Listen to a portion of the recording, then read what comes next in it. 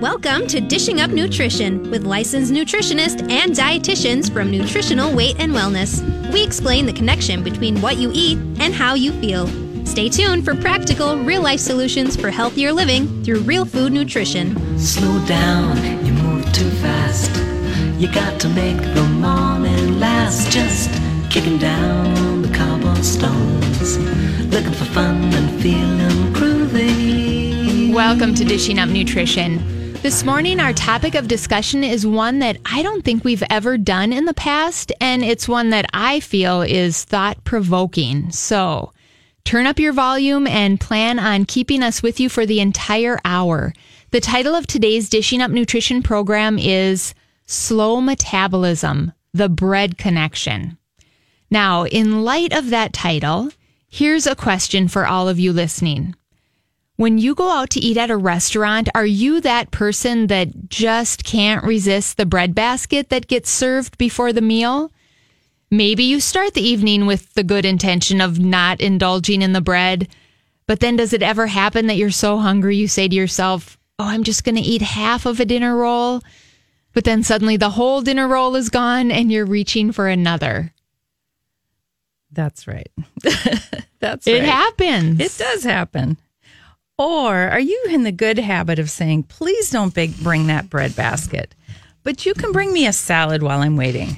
I know most people realize that bread and rolls are processed carbs, and if you have been attending our classes at Nutritional Weight and Wellness, you know the body fat is made from processed carbs and sugar, and not dietary fat. So hopefully you've made a good choice also for your meal, such as a chicken breast or steak with a salad, vegetables with butter rather than a burger and fries that would add even more sugar to your intake that day. Right. And today, Joanne and I really want to help you understand how processed carbs, those poor decisions like the burger and fries, that's right, lead to insulin resistance, which means a slow metabolism and then that unwanted weight gain, so that the next time you're faced with the menu, you can make a smart choice. Like Joanne mentioned, the steak and the steamed vegetables instead of the big old bun on the burger and the fries on the side. Or also, like Joanne mentioned, the next time the bread basket starts coming your way, you can politely ask the server to just take it back. And when you make smart decisions, time and again, you're going to continually get closer and closer to reducing your insulin resistance, avoiding prediabetes, avoiding diabetes. That's right.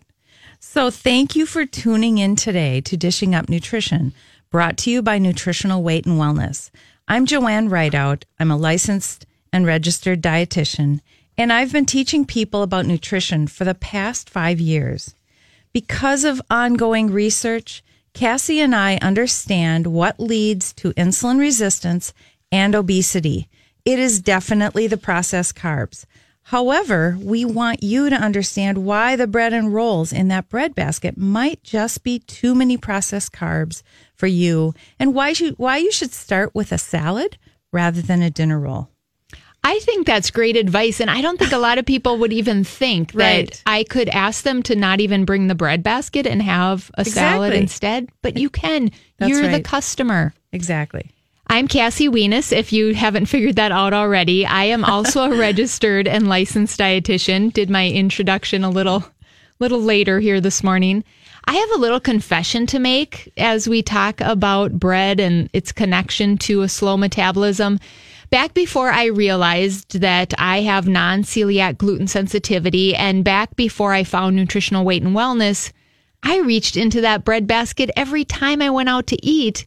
And the thing is, I thought it was somewhat of a healthy thing, as long as I didn't put butter on it, right? I mean, you learned the same thing in college as I did, Joanne, right? High carb, low fat. So you can eat the bread if you don't put the butter on it. That's the wrong information. It's wrong, but that's what I was taught in those nutrition classes.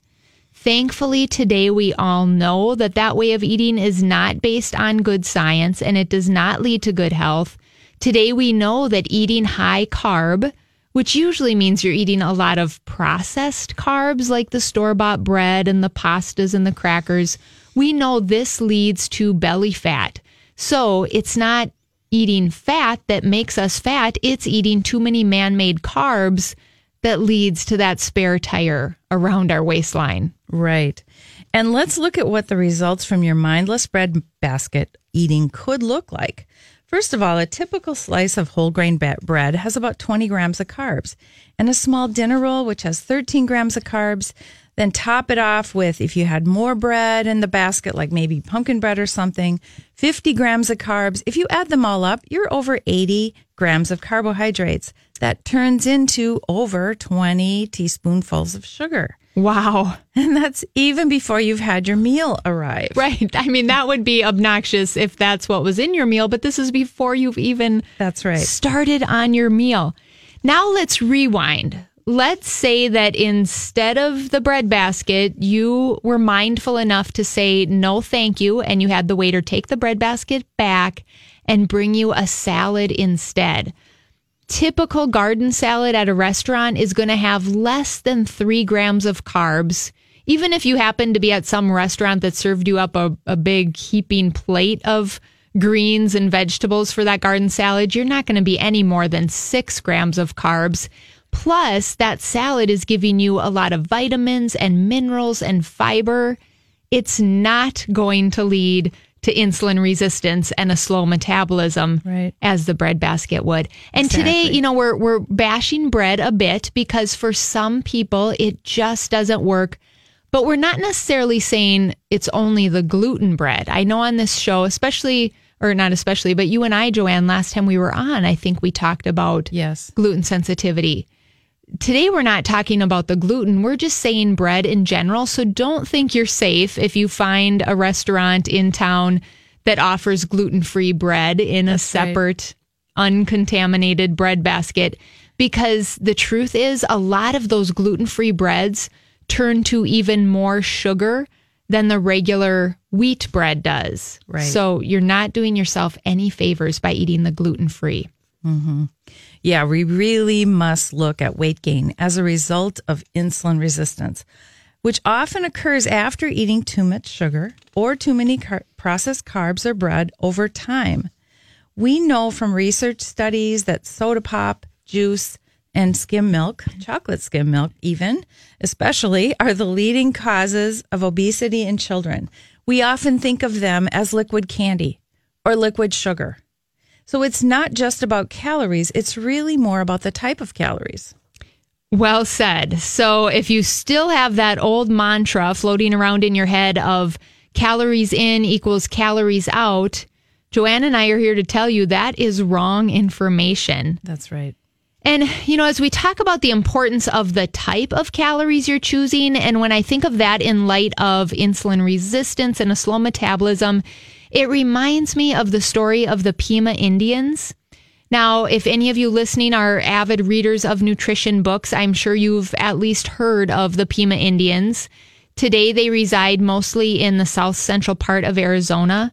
If you haven't heard of the Pima Indians, the reason why they're studied in nutrition a lot and they're written about in nutrition books is that they have the highest rate of diabetes and obesity in the country. In fact, half of the Pima adults are obese, and this statistic is going to blow you away, this next one. 95% of the Pima Indians have diabetes. Almost 100% of them have diabetes. So they are studied a lot and looked at a lot, and the question is asked, why is this? So if we contemplate this a little bit, well, why would the Pima Indians have such a high rate of diabetes and obesity? Well, first of all, let me say, if you think back prior to the 20th century, when this ethnic group was eating their traditional diet of whole foods, vegetables, and animal protein, there was no obesity and diabetes in this population. But what happened was, and I'm sure some of you know this or you could guess this, I think it was in the early 1900s when the Pima Indians were put on reservations. And then once on the reservations, the United States government supplied them with a lot of canned and processed foods. and what happens when we eat canned and processed foods. If you're not sure, stay with us because I'm going to describe what happened to the Pima Indians once they started on all of these government-provided foods. But it's time for break. That's right. You're listening to Dishing Up Nutrition, brought to you by Nutritional Weight and Wellness. What are you eating that might be too high in carbs for your body? Let's look at some carb numbers and see. Maybe you grab a small bag of tortilla chips for a snack. That has over 18 grams of carbs or 4.5 teaspoons of sugar. Or maybe a blueberry muffin, a large blueberry muffin, which has 68 grams of carbs or 17 teaspoons of sugar. What about a piece of pie? Strawberry rhubarb pie has 54 grams of carbs or 13.5 teaspoons of sugar. Even a cup of ice cream, which is a favorite summer treat, has 32 grams of carbs or 8 teaspoons of sugar. Studies show that most people can stay healthy eating about 100 grams of carbs per day. But when I saw that a blueberry muffin has 68 grams of carbs, I was totally shocked. You're already over half your limit. You're already over half with just one food item. So, or eating a bowl of ice cream with 8 teaspoons of sugar every night, that surely could be the reason you have insulin resistance and prediabetes. So if you have questions for us today, please call us in the studio at 651-641-1071. Welcome back to Dishing Up Nutrition.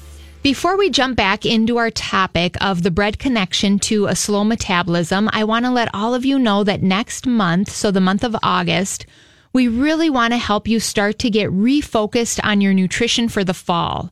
So one of the things we're doing is we are offering a variety of our 90-minute classes for, get this, only $10. We are definitely in the business of helping people get better, not making money ourselves, because that's a steal. So $10 per 90-minute class. The classes we're offering are Good Foods for Good Moods, Getting a Good Night's Sleep, The Magic of Minerals, 5 Steps to Boost Metabolism, and a very popular one called Eating to Reduce Pain and Inflammation. And I highly encourage you to sign up for 1 or 2 or all 5 of these classes. You'll learn the information that you need to put good nutrition into practice. And our wonderful teachers will show you how to implement this new information into your life in phases, or what I like to call baby steps. As we've been talking about for the past few weeks on Dishing Up Nutrition, most of us make changes successfully when we do it in baby steps versus trying to change everything that we're doing wrong overnight. Remember, achieving great health is a marathon, not a sprint. And I honestly feel another great benefit of taking these classes is that when you enter the classroom, you're surrounded by like-minded people that are there to learn and to support each other. And by all means, bring a friend or a family member. The more people we can reach with this science-based way of eating to support great health, the easier it becomes for all of us to navigate this world, because we'll be growing the community of like-minded nutrition people that support each other's efforts. So if you're at all interested in Good Foods for Good Moods or 5 Steps to Boost Metabolism or any of the other $10 classes I mentioned earlier, call the office at 651-699-3438 and reserve your spot. All right, so I was telling, can you tell I really enjoy history. I think I inherited that gene from my dad. But I was talking about the Pima Indians. So if we look back in history, when they got pushed onto reservations and they no longer had their land to farm and raise their own vegetables and they weren't out hunting anymore, the government supplied them then with a lot of canned and processed foods, and I suppose still does today on these reservations. And that's when their health started to spiral downward. So these government foods are things like cold breakfast cereal, crackers, pastas, store-bought breads. Once those became readily available and replaced the Pima's traditional diet of vegetables and wild game, it didn't take long. It was around the 1950s when there became an epidemic of obesity and type 2 diabetes in this ethnic group. And it really just breaks my heart whenever I read about the Pima Indians, because before they were forced onto reservations, back when they were farming their own food and living off the land, they had no one with obesity. And get this, they considered type 2 diabetes a white man's disease because back then the Pima Indians did not get diabetes. That's right. That's an amazing story, Cassie. And it really shows the connection. It really that does. Food matters to our health. Right, when their whole culture changed and their whole population changed. So, but look around today. Are we setting our children up to have obesity and diabetes with the foods we are feeding them? It's so easy, so convenient to give your kids or your grandkids juice boxes with 24 grams of carbs or 6 teaspoons of sugar. Yes, you did hear that right. 6 teaspoons of sugar in one juice box. Their school serves low-fat chocolate milk with 26 grams of carbs or another 6.5 teaspoons of sugar. You know, when I was a kid, we did not get chocolate milk at school. That was not an option. No, and here now they get it every day and it's full of added sugar. Exactly. And even after soccer practice, a Gatorade has 22 grams of carbs or another 5.5 teaspoons of sugar. So they just drank 18 teaspoons of sugar in just their drinks with no snacks yet or food between 6 a.m. and 5 p.m. So most traditional cultures drink either whole milk or water, not sugar. So this reminds me of when my kids were young in the 90s. I remember looking around at all the juice boxes and all the crackers and all the packaged snacks that my friends were giving their kids. I usually had my kids bringing water bottles to their games because I knew they needed to be hydrated. They didn't need all this sugar. But it's hard to buck that with your kids because Gatorade was the norm and the expectation. And the parents rotate on snacks and treats after baseball or soccer. And that's the expectation that is what you bring. So it's really hard. It's a hard battle. It is hard, but stick to your guns. Water is the choice for those athletes. I mean, what are we teaching them when they go out, practice hard, run hard? They're creating these, muscular athletic bodies, and then we feed them a crap load of sugar in a bottle. There's such a disconnect. There is.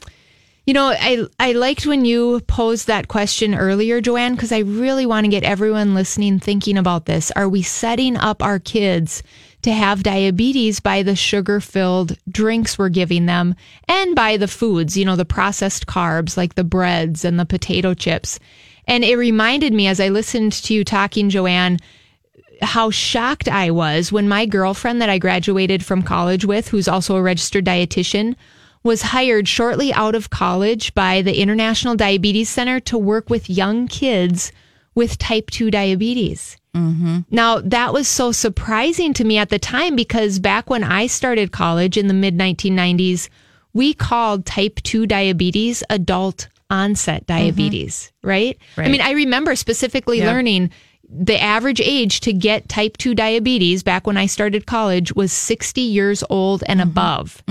And then my girlfriend and I graduated college, and shortly after, she got hired to work with 9 and 10-year-olds with what used to be known as an adult's disease. So it does matter what we are feeding our kids. Absolutely.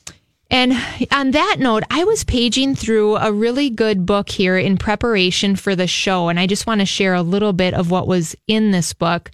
The book I'm referring to is called The Obesity Code. Some of you may have heard of it. The author is Dr. Jason Fung, and he does a good job in the book explaining why your body's own insulin is really the key to controlling your weight. And here's what he says, one of the many things he says that I think is really profound. Dr. Fung says, insulin is the major hormonal driver of weight gain. Insulin causes adult obesity. Insulin causes newborn obesity. Insulin causes infant obesity. Insulin causes childhood obesity. Yeah, that's pretty profound. We actually need to go to a break now. We'll come right back to our topic in a few minutes. You are listening to Dishing Up Nutrition, brought to you by Nutritional Weight and Wellness. Next week, we are starting our Nutrition for Weight Loss series in 7 different locations. When Christy took Nutrition for Weight Loss, she'd lost a total of 30 pounds in 12 weeks. She did tell me that she gave up bread and most grains, which does correspond to our topic. Gets rid of that wheat belly, doesn't it? She did say she may not have lost weight so quickly otherwise. Another example is Carol, who lost 20 pounds in 12 weeks, and Anne lost 12 pounds in 12 weeks. So here are a few things they all had in common. More energy, less inflammation, better moods. So some of our class participants lose more inches than weight during the 12 weeks, but they report their clothes fit better, they have fewer aches and pains, and they feel great. So if you'd like to join our class, please call us at 651-641-3438 or go to our website at weightandwellness.com. And if you have a question for us today about our topic of slow metabolism, the number here is 651-699-34... No, I said that wrong. 651-699-1071. Yes. Welcome back to Dishing Up Nutrition. If you're just joining us, I'm Cassie Weenus, and I'm here in studio with Joanne Rideout, and both of us gave out wrong phone numbers before we went to commercial a few minutes ago. Sorry about that. No, it was both of us, right? So we can't really point fingers. So just to redo this, if you are interested in signing up for Nutrition for Weight Loss or calling our office for any reason, our nutritional weight and wellness office number is 651-699-3438. If you have a question for Joanne or I today about the bread connection to a slow metabolism, you can call us here at the studio at 651-641-1071. Did I get that right? You did. Oh, and right. Thank you for clarifying that, Cassie. Right. Well, like I said, I gave out a wrong number too, so I got a little jumbled there. Before we jump back into topic, I was thinking of something over break, and I want to share it with the listeners. In our class called 5 Steps to Boost Metabolism, we have a really great graphic, a great slide where it shows a loaf of bread and some delicious looking dinner rolls. And the title on top of that slide is "The Body Makes Fat from Carbs." So true, right? It is. And I really don't think it's any new way of thinking necessarily. I mean, I think even my grandma's generation knew that if they wanted to lose weight, they needed to eat a little less or maybe give up altogether their toast and their sandwiches and their dinner rolls. So here's the question for all of you listening. Would you be willing to substitute a salad or substitute some cooked vegetables in place of the bread over the next 3 weeks and see how you feel? It didn't take me long. You know, I was forced to give up bread for medical reasons, and I cried. And honestly, overnight, my cravings were gone. And it didn't take more than a week or so that I did not miss the bread at all because the vegetables have so much more texture and flavor.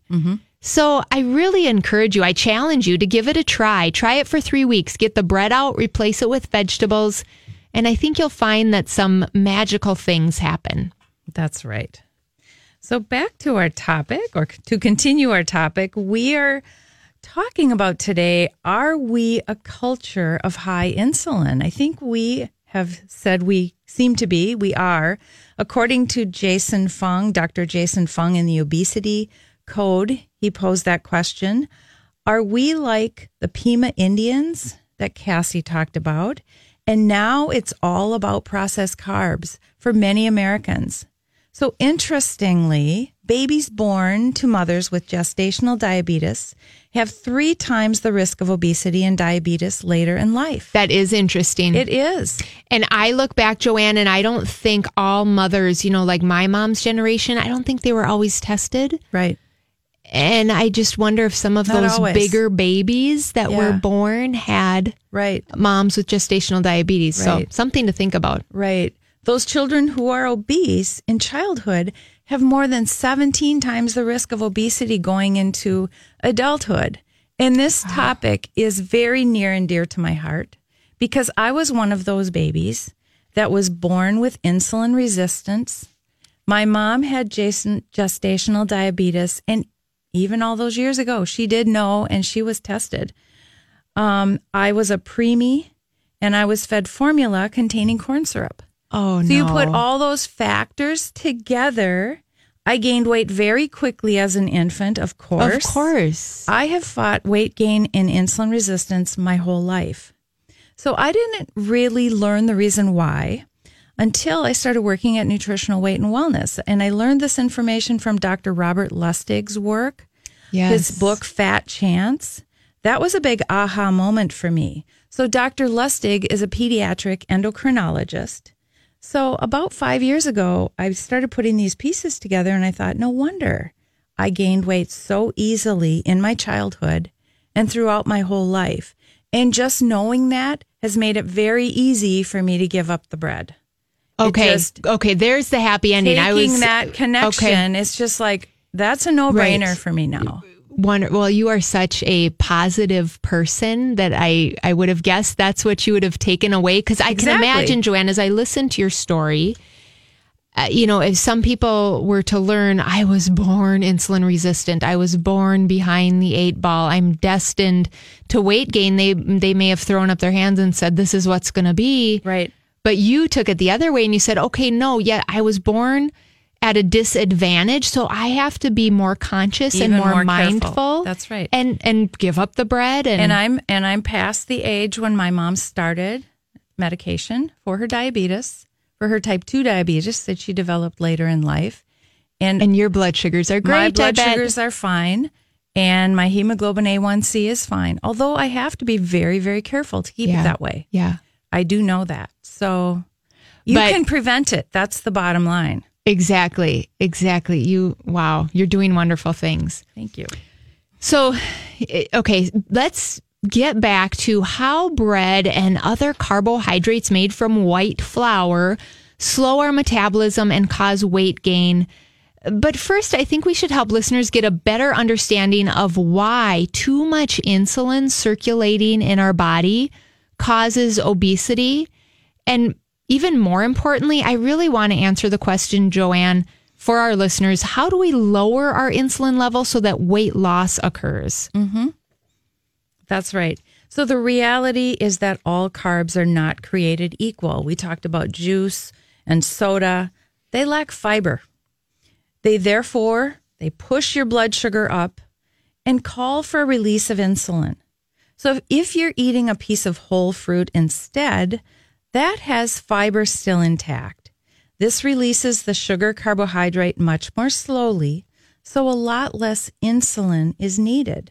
So we always tell people it's always better to eat fruit, a whole piece of fruit, rather than juice. It's much less sugar. Right. Much less sugar. And usually it's several pieces of fruit that make up one glass of juice. It's like 6 oranges to make a small 8-ounce glass of juice. It's a lot. Right. That's right. So what are you eating or drinking that's creating a quick sugar carb release? Is it juice or is it a slice of banana bread? Maybe a coffee mocha? Remember that banana bread has 61 grams of carbs and a coffee mocha has 44 grams of carbs. The two together add up to over 105 grams of carbs. That's 26 teaspoons of sugar. And that's a whole lot of insulin that needs to be released to deal with all of that sugar.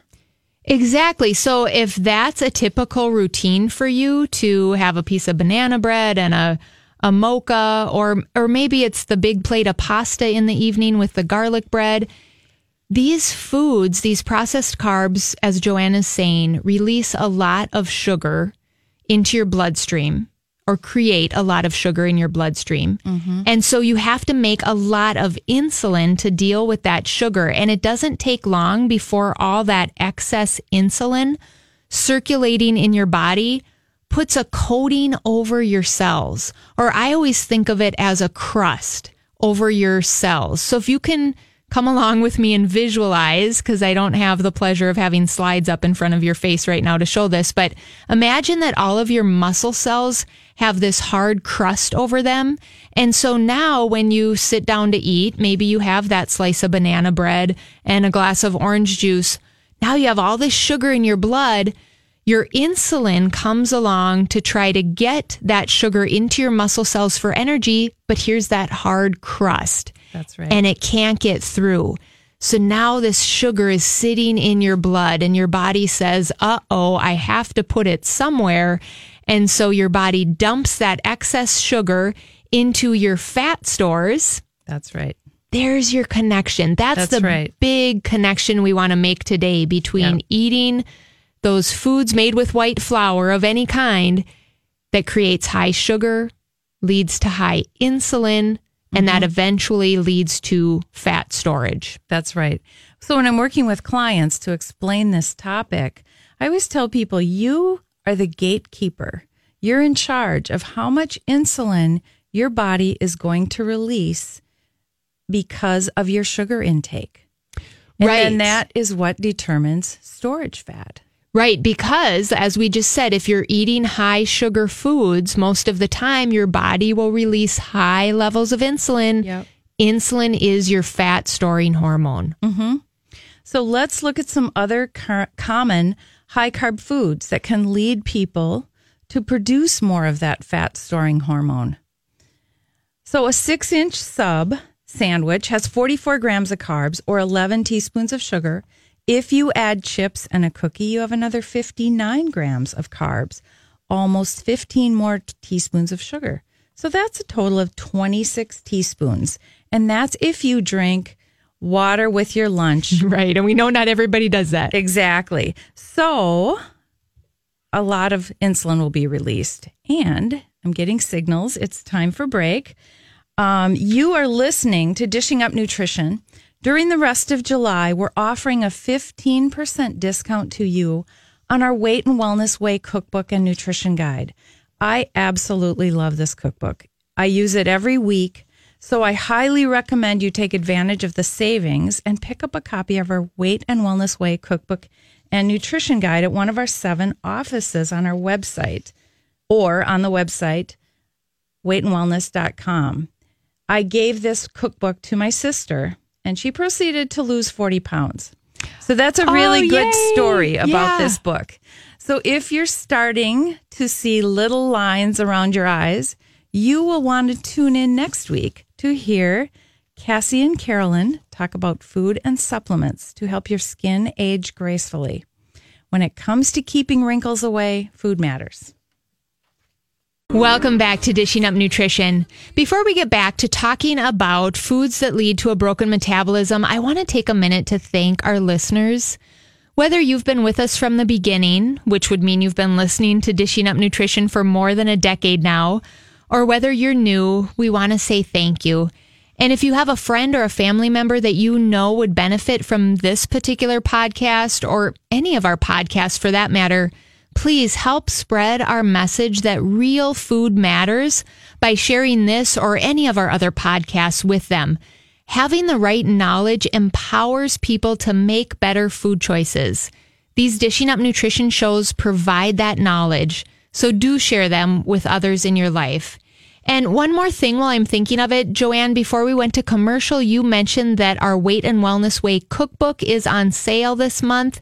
And I brought mine into the studio to show you how much I love it. Isn't that so beat up? Oh my gosh. Mine looks a lot like similar. that. Well, I'm always stuffing it back into my bookshelf, and I've torn the pages, and it's got food splashed on it because I probably set it too close to my work area. But I love this cookbook. I have so many favorites in here that I cook weekly. But for sake of time, I'm just going to share one that is right here on page 122. So if you have the Weight and Wellness Cookbook, pull it out. Check out page 122. It's Sonoma chicken salad. It is so, so delicious. You've made it, haven't you? And I certainly have. I love that dressing, recipe. oh my gosh, the dressing that you make yourself, which is just mayo, apple cider vinegar, maple syrup, and poppy seeds. It's so quick to make, but it really makes the salad. Yes, and I make that salad to take to family reunions during the summer. So that's how good it is. And then you know that you have something that is healthy and tasty. That's what I do. Great idea. Do you have a favorite? I'm sure you have many favorites. I have many favorites. It's hard to pick just one, but last week I made the Mexican chicken wraps. That one, and I don't have the page number in front of me. No, but you can look it up in the index. Good recipe, and it's easy. It's very easy, and it's very so easy. Delicious. Yes, I do like that one too. It's an easy crock pot chicken recipe. Instead of corn, I put some black beans in it because I don't tolerate corn very well. Perfect. And black beans are a good substitute for corn. Yes. Great idea. Other than that, I love that recipe. And then you make it in a lettuce wrap with romaine lettuce. So very good. Yum. All right. So, okay, back to our topic. One thing I wanted to mention, again, another thing I was thinking of over break, my middle schooler was telling me not that long ago that a lot of his friends get these caribou coolers at Caribou.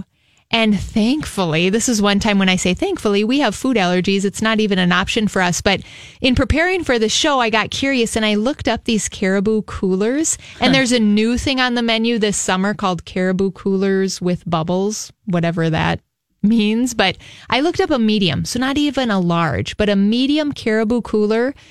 Get this, 126 grams. Wow. In that one medium drink. So think of it this way. That's 31 and a half teaspoons of sugar that your middle schooler or your teenager just spooned down their throat. Wow. Obnoxious. So, an iced coffee, ask them to leave 1.5 inches at the top and put some heavy cream in it. Would be a much better choice and 0 sugar. Absolutely. So on that note, how else can you reduce your consumption of these high sugar drinks? How can you reduce your consumption of processed carbs and still enjoy life? I think we should give a couple of examples. Right. I'll start it off. Here's an idea I don't think we've given on the radio before. How about some egg salad in the morning? Get a little non-traditional, jazz it up a little bit. Pretty much any standard egg salad recipe will work as long as you're using a healthy mayonnaise. I talked about this last time I was on the radio, either a mayonnaise with avocado oil or expeller pressed safflower oil. No other types of oil. Those are good, both of them. Those would be good. And put that egg salad on top of a couple of Wasa light rye crackers. Now, crackers are a processed food, but if you're going to choose a cracker, that is your best choice because it's only got like 2 or 3 ingredients, so it's least processed. And the rye flour does not spike your blood sugar very high compared to a wheat flour. Now, in our house, we can't do those because rye contains gluten and we are gluten-free. So I do the Mary's Gone crackers, which are delicious, and they're a whole grain, high fiber cracker. And then if you want coffee, I look forward to my cup of coffee every morning, but I make it at home. I keep it to 10 or 12 ounces, and I put a tablespoon of organic heavy cream in it. So a delicious breakfast like this is only 10 grams of carbs versus the 105 grams of carbs that Joanne talked about earlier if you got some banana bread and a mocha at the coffee shops. That's right. My breakfast is the healthier choice, if you hadn't guessed. That's right. So that healthier breakfast delivers a slow release of insulin. Back to what we're talking about. So that's a great idea. So then at lunchtime, rather than getting a sub sandwich, did you know you can order tuna salad at a sub sandwich shop? You can order tuna salad and ask them to put it on salad greens. Right. So no bun. No bun. You're just holding the bread. You have only 10 grams of carbs in that tuna salad itself. So you can even eat 2 servings for a total of 20 grams of carbs versus 105 grams in a sub sandwich, chips, and a cookie. That is so high in carbs. That's easy, though, isn't it? Really you just easy have switch. to know some of these substitution ideas before you walk into the restaurant. Easy switch, and that sounds good to me. It does. A double dose of tuna salad on top of some salad greens. Yum. Taking in the right number of carbs to support your body takes planning and a commitment to your health. But it is so worth it because as your insulin levels go down, so do the numbers on the scale and so do your blood sugar numbers. And I am so sorry. Joanne is over there whispering to me that I forgot we had a caller Yes. during the last break that didn't want to go on air, but she had a couple of great questions. So Yes. one was she wanted to know, what do we think of substituting tortillas and flatbreads in place of bread? Mm-hmm. And I think we both have the same answer. Do you want to take it? Well, they both have gluten. They both have wheat. They both have carbs. I would look at the carb content on the wrapper, because most of those things would have between 20 and 40, and that's just a wild guess. But you want to look at the carb count on the wrapper. Because all carbs turn to sugar eventually. All carbs are going to turn to sugar. So if you're getting a number 20 to 40 and divide by 4, that turns to between 5 and 10 teaspoons of sugar. Yeah. You're really going to be best substituting vegetables. Exactly. You know, like a great example at our house, when we have sloppy joes, it just, in our minds, there's no bun there. We have it on our plate and we have a nice big heaping of vegetables beside it. So you just kind of, if you can forego those things made from flour, because it's not just bread, it's the tortillas and the flatbreads too. You know, on that note, there is a coconut wrap that I remember Brenna would talk about, made from coconut flour. Right. That I think you can get at Whole Foods and those types of places, that was quite a bit lower in carbs. Right. That might work. The other question she had was, what do we think of quinoa versus rice? Mm-hmm. And that, again, probably turns to less sugar, because it's more of a seed than a grain. True. But it's still kind of a grain-like thing. It's kind of one of those hard foods to put into a category. Yeah. So I would really listen to your body. Yep. Some people would be able to do a half a cup of quinoa just fine, and keeping that portion is important. But some people might get bloated from grains or carbs. So really listen to your body to figure out if you do tolerate it or not, especially if you're carb sensitive. Right. I think that's a great response. I agree with you. And I think when it comes to serving sizes, whether it's quinoa or rice, you want to keep the serving size low, keep it the same, because as you said, both are going to act similar and drive your blood sugar up in a similar manner. So a half a cup cooked at most. And I don't even think that would work for me, because I have sensitive blood sugars. That might be too much. And if you are choosing rice, brown rice or wild rice would be certainly a better choice than white. Definitely. So I think it's time to get back to the basics. We talk about the magic of 3: real protein, vegetable carbs, real fats, eating 3 meals each day, a few snacks, eat about every 3 to 4 hours to balance our blood sugar. Our goal at Nutritional Weight and Wellness is to help each and every person experience better health through eating real food. A simple, powerful message. Eating real food is life-changing. Thank you for listening, and have a wonderful day.